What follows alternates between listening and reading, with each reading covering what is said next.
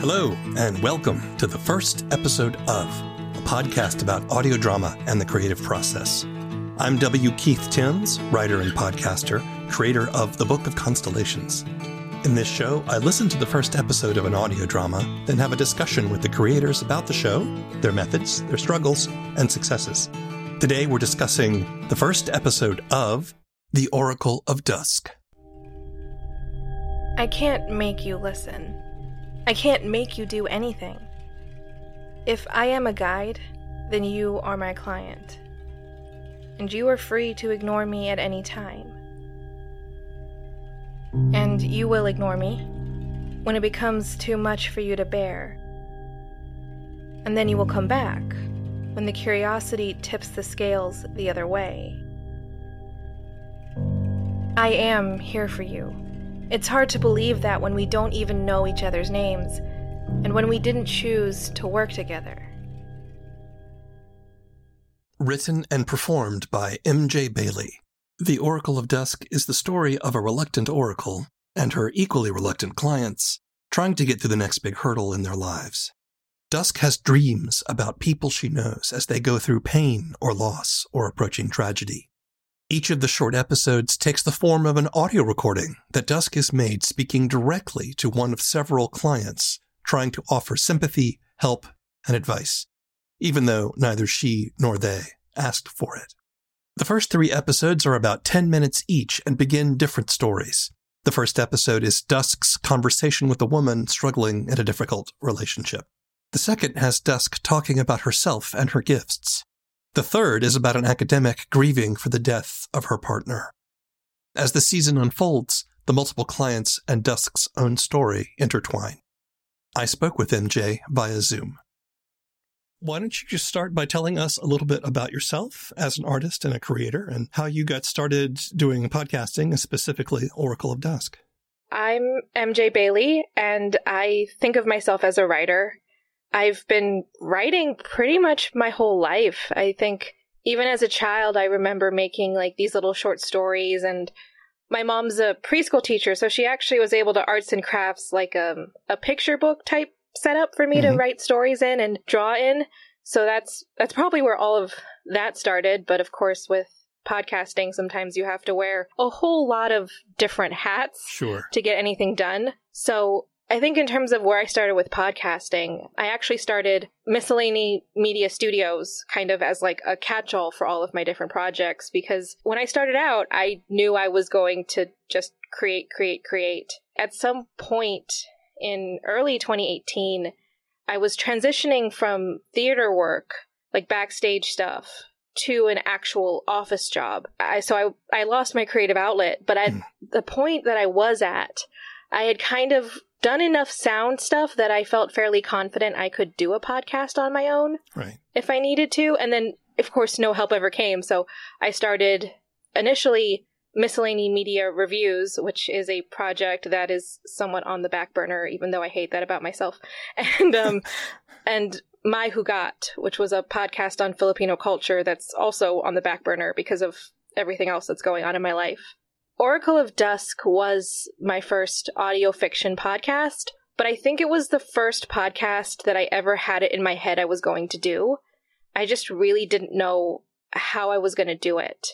So storytelling for me has always been a very personal outlet for things. I actually did a master's thesis tangentially on like the narrative power of storytelling and the therapeutic aspect of it. And at the time of my life that when I was in graduate school and when I moved to Chicago, I was dealing with my own set of nightmares. So the entire premise of the Oracle of Dusk is someone getting visions of the present or near future that they never wanted, but she has to tell the people that she's seeing in her dreams that this is happening and the things that she has realized about their situation, which honestly at the time was happening to me. I was having dreams about a professor that I knew that I couldn't talk to directly for a variety of reasons. Honestly, I don't think it was my moral responsibility to do anything about that. But the Oracle of Dusk show was me saying what I needed to say and hashing out my issues about the situation.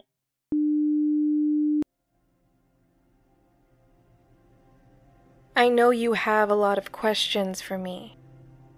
Because that's what always happens. And also there's a large asymmetry of information happening here. I know so much about you, but whatever forces are whispering this information to me aren't returning any of your calls. Or more simply, I'm dreaming of you with an astonishing degree of clarity and accuracy, but you've never seen my face, either when you're awake or you're asleep. Or if you have, you don't realize it, which is pretty much the same thing, and exactly what I'm going for. So these were literal nightmares? Yeah. So when I was a teenager and these dreams started, they were really innocuous things like who was going to be the section leaders for marching band, what weird thing was going to happen at school the other day, like what assignments we were going to get, the outfits the teachers were wearing, like little minute details. But these particular dreams about this professor, they had something to do with death, and then it devolved into his death specifically. So that was when it got into nightmare territory. Wow.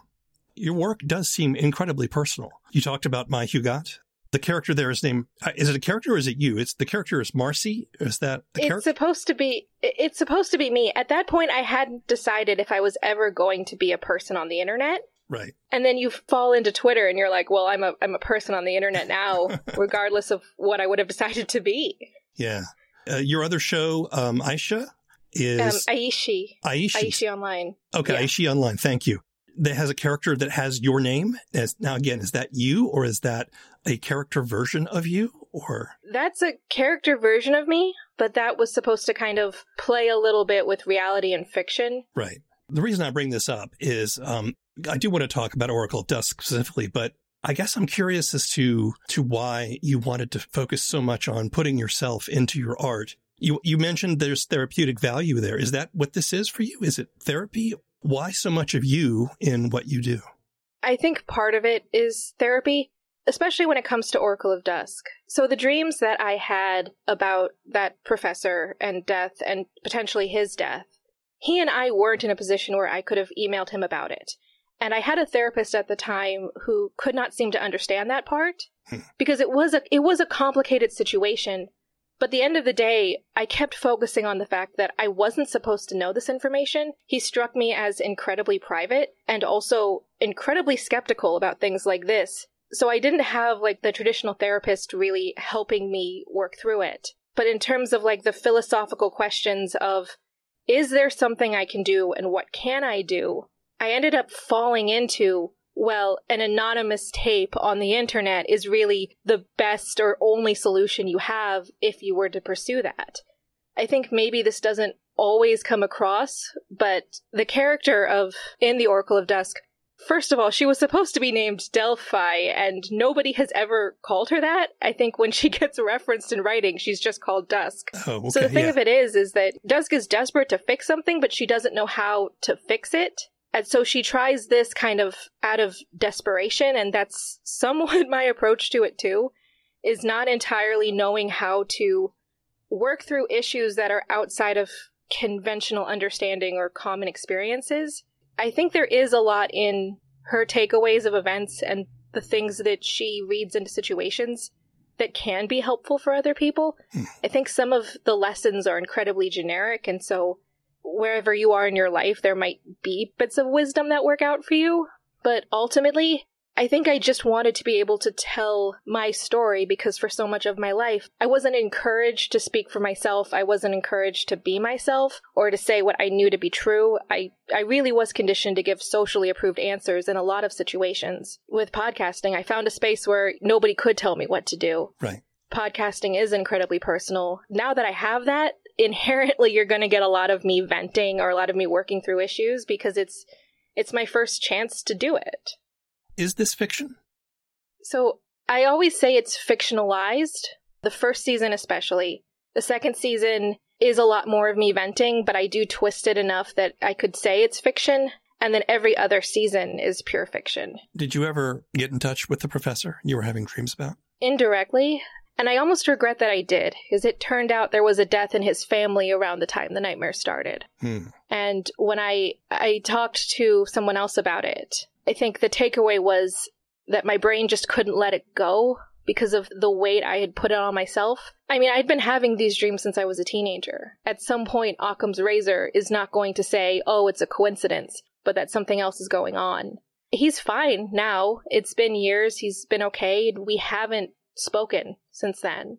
This started back in 2019, so you've been doing this for a while. Most of your entries, your episodes, are fairly short. What drew you to the sort of short format for doing these episodes? It just felt right, which is not an answer to your question. I know that. But especially because, I mean, for the first season especially, these were people that I knew in some regards. And I felt like there wasn't much background information to give in some ways, that you could just cut to the point. Part of the whole design of the show is that these are tapes for specific people that other people can listen into. And so in some ways, that 10-minute kind of cut just seemed to make sense, right? 10 minutes of what you need to hear. I'm not going to delay this conversation with small talk because you probably don't even want to hear my voice right now. Like, I'm telling you things you don't want to hear. So let's just move on with our day. Right. One of the things I noticed is you don't do a lot of framing in terms of narrative right from the beginning. We have to kind of figure out what's going on. I like that. It keeps me metaphorically leaning forward in my chair, trying to like, what's happening? What's going on? It can be effective because sometimes I think it makes us want to try to piece together the puzzles. Problem I think can be is that if we don't get a clearer sense of what's happening, or the things that are happening are not clear or interesting, then we start drifting away. What I think keeps me interested, despite the lack of framing, is this deep compassion and this deep honesty in the performance and the words that Delphi or Dusk uses. She's reaching out because she has to? I think she feels as if she has to. I think from a writer's perspective, I haven't decided whether or not morally she's doing the right thing. Right. It's something with the entire idea of like psychic and mysticism that I have not fully reconciled or resolved in my head yet, of if you know something through this particular means that you're not supposed to know, do you have the moral imperative to say something? She has definitely come to the conclusion that she does, and that was the conclusion I wanted her to have because of my whole situation with predicting someone's death potentially. Personally, I don't know. In the first season especially, you can argue that she does, right? Because the one person she's talking to is linked out to these other three and doesn't realize that, and she's also comforting somebody who's grieving the loss of a spouse and people who are trying to find their way. You could argue that those are somewhat moral imperatives, and that, if she knew that somebody's spouse had died, that's what she would do, and you don't necessarily think about the how. But I personally get caught on the how, and maybe it's because the person that I had nightmares about was such a private person, and I'm such a private person, and you would argue that Dusk is too. I think, as far as narratively speaking, she has decided that she has the responsibility, and I can't help but wonder where that's going to go, which seems really cheesy as a writer, but I definitely think in working on the next season, she is hitting her breaking point with this whole talk of she has to do it. I mean, even that, if you have to do something, there's still a consequence to the thing you have to do, especially for yourself. I think what's also interesting is that this whole podcast is a podcast. That's not a tautology. What I mean is that this is actually a podcast that Dusk is making and kind of putting out there. In the third episode, she says to the person that she's speaking to, you played this podcast out of curiosity. It gives a kind of feeling of a little more desperation. I feel like she struggles with these dreams and these visions that she has, and she doesn't know what to do with them. She knows she wants to do something, but she's conflicted about how to do it. And so in maybe a sense, it's like, all right, I'm going to put this out there, and then if the universe that sent me these dreams wants these people to hear my voice, they'll find their way there. That's definitely the kind of person that I think she is. Part of, I think, her making these tapes is that, okay, I've done something, I can wash my hands of this, I can be done, and I can move on. But I guess by the nature of multiple seasons of a podcast, she's not done. There's always someone else. Right. The dreams don't stop. The other thing I think that's particularly effective and surprising, and one of the reasons that your podcast caught my attention, is that you do it mostly in second person. The exception of that is when you have episodes where Dusk talks about herself. But even then, she's talking to the listener. but it's very unusual to hear the narrator saying you. And it was particularly uncanny, especially when I was listening to the third episode, which is about the academic, the professor. And the thing is I just came from a career in academia. And so I was like, wait, what? And while your bookshelf looks cluttered at first glance, the second glance is a lot more forgiving. It only looks messy because you keep shoving paper scraps into books while you read, but that doesn't look so bad. Okay, it is a little unsightly, but it's also a necessity. Kind of. I mean, academics just have to be held to a different standard. You need to be able to have thoughts and then house them outside of yourself where there is more space quickly. What did you call this habit 20 years ago? An advantage? A leg up for your career? Okay, I've freaked you out now.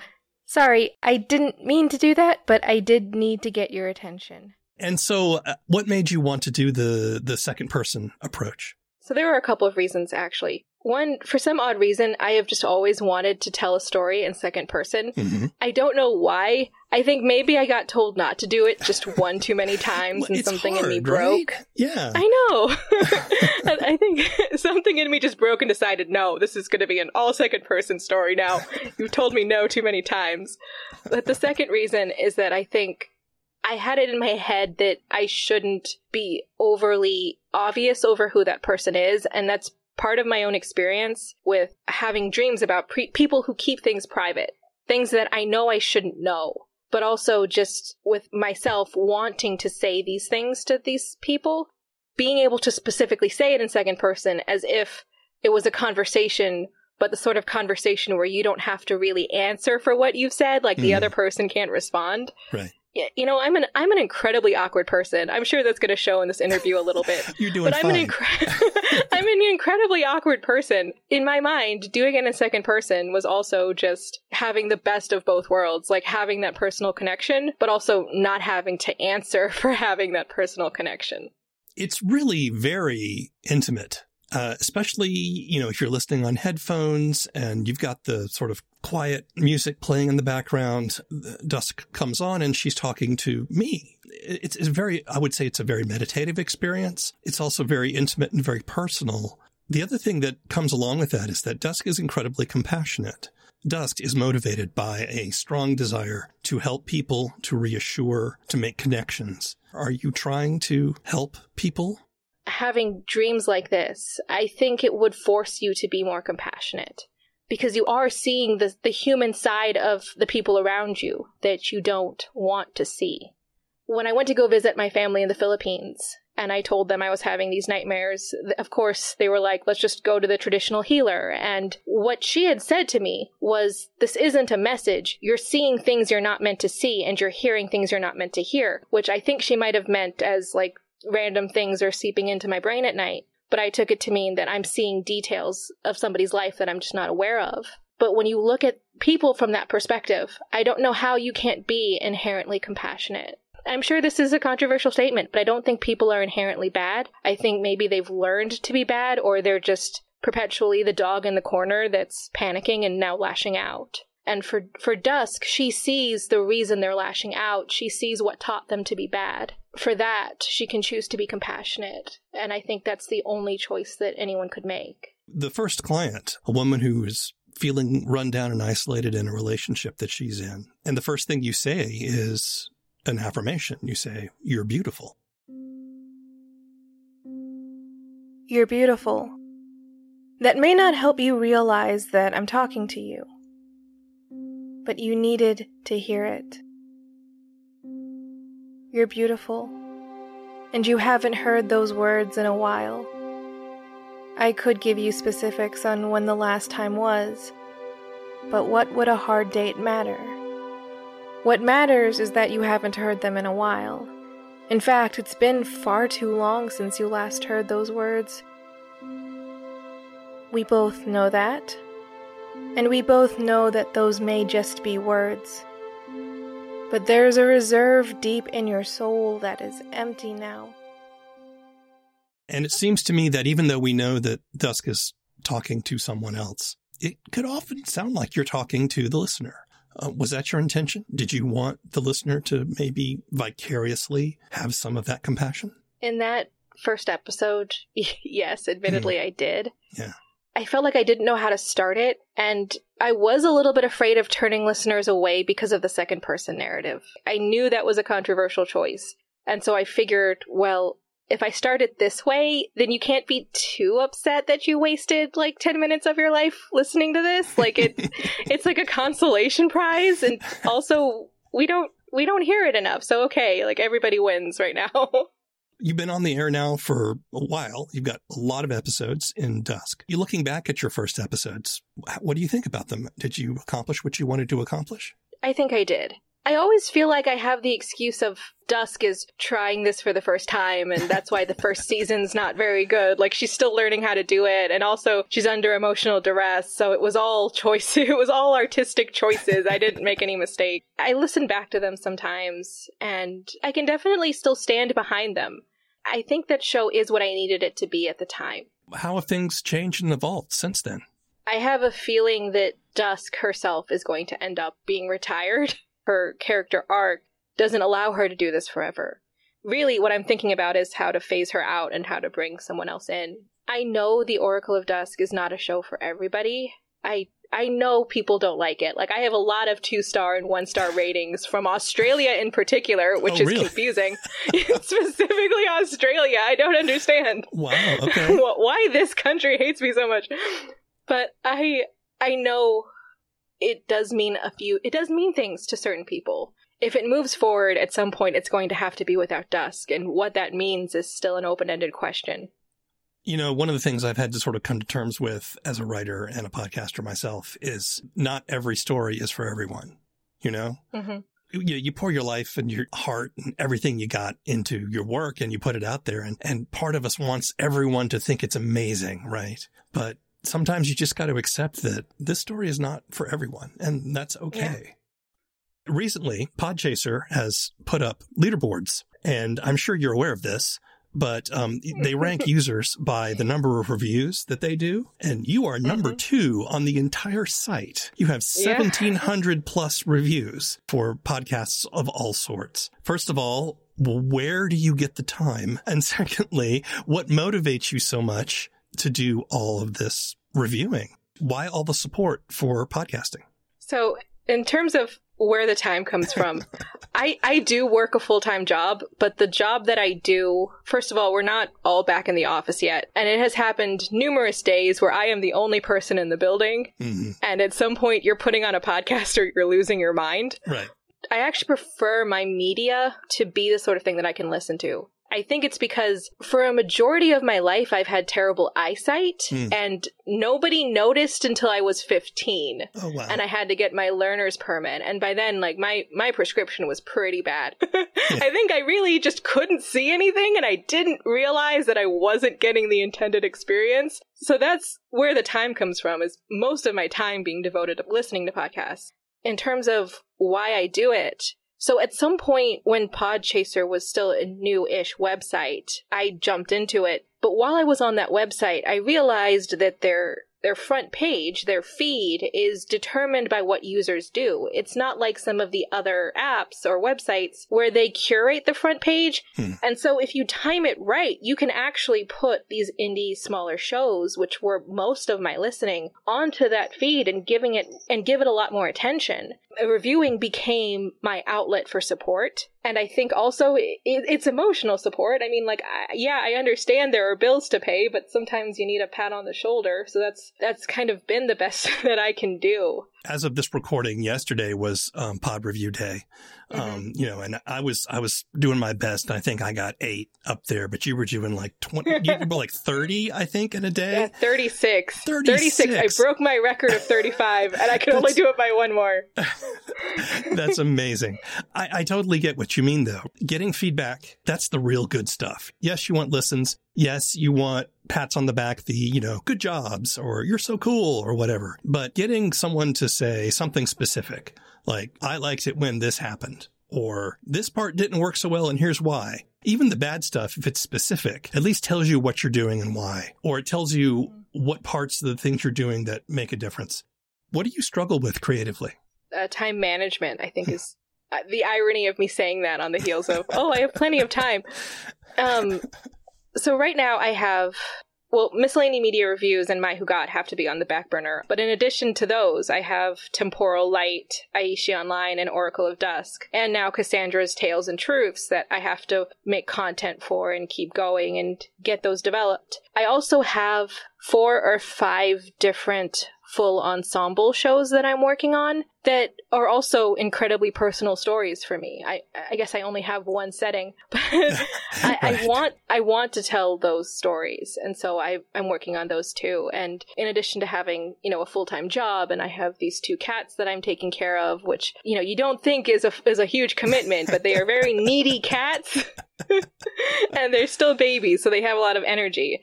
My main struggle is just getting everything done in a day that I need to get done without getting ideas for a bunch more content that I won't have time to make because of all the stuff that I'm already doing. Where does the motivation for all this come from? I really don't know. I've been working on stories since I was so young that I think part of it is just a push that I've always had to manage and that I've always wanted to do. I remember when I was in school, I would have a bunch of loose leaf notebook paper and I would be writing books and stories in that when the teacher wasn't looking. Like, I've always been doing this and I can't turn this off. I'm sorry to my teachers in high school if you hear this. I sincerely apologize. I did not mean to be disrespectful, but that's what I was doing. How do you measure success? So before I started podcasting, I was trying to get an agent and publish traditionally. And I kept being told no. And I kept, for whatever reason, I'm not going to take it personally, but I kept running into roadblocks. And so for now, being able to tell these stories at all is a success in and of itself. You just get told no so many times that even if you're the only one telling yourself yes, it's still the first yes you've heard in years. Do you have any advice for people who want to create audio drama? I think the main advice that I would give is to tell the story you want to tell, which I know sounds cliche, but you're essentially married to this podcast for a not insignificant amount of time, and it's a lot better of a marriage if you do like the thing that you're married to. In terms of what other advice I would give, there's a lot of information on the internet, but a lot of it is terrible. So I think it's kind of being discerning in terms of what your end goal is and what you want the end result to be. Know what you want out of it and pursue that specific end because nobody else is going to guide your path. Do you have anything else that you want to say?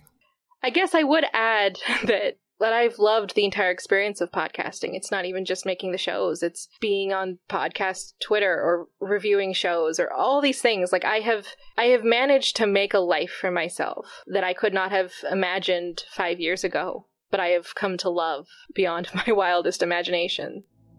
When was the last time you laughed like that?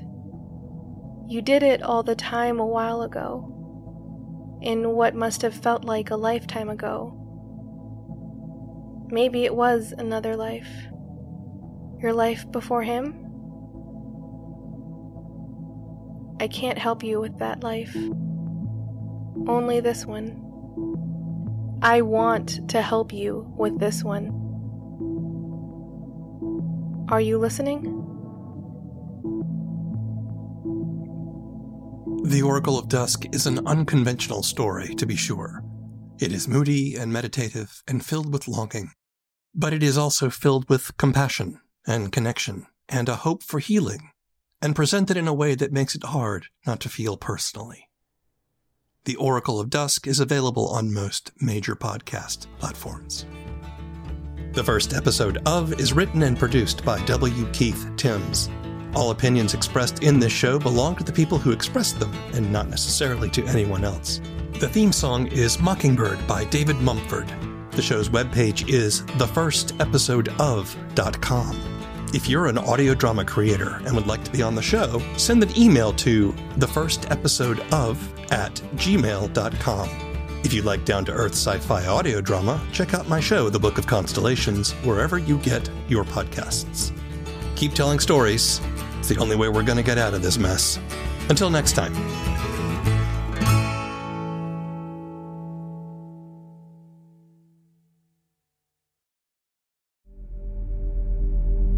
I know you got questions about him.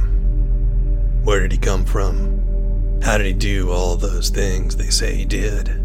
Was he a terrorist? Was he crazy? Was his skin really blue? Well, I'll tell you what I know. I was there with him, driving through the back roads under the stars. I was witness to wonders and miracles, and to the darkness that's coursing through the veins of our country. He came to fight it in his own strange way, but no one leaves that fight unchanged. Not even Rael. People ought to know the truth. And I was there. The Book of Constellations is a down-to-earth sci-fi road trip. It's audio fiction, and you can find episodes at bookofconstellations.com or wherever you get your podcasts.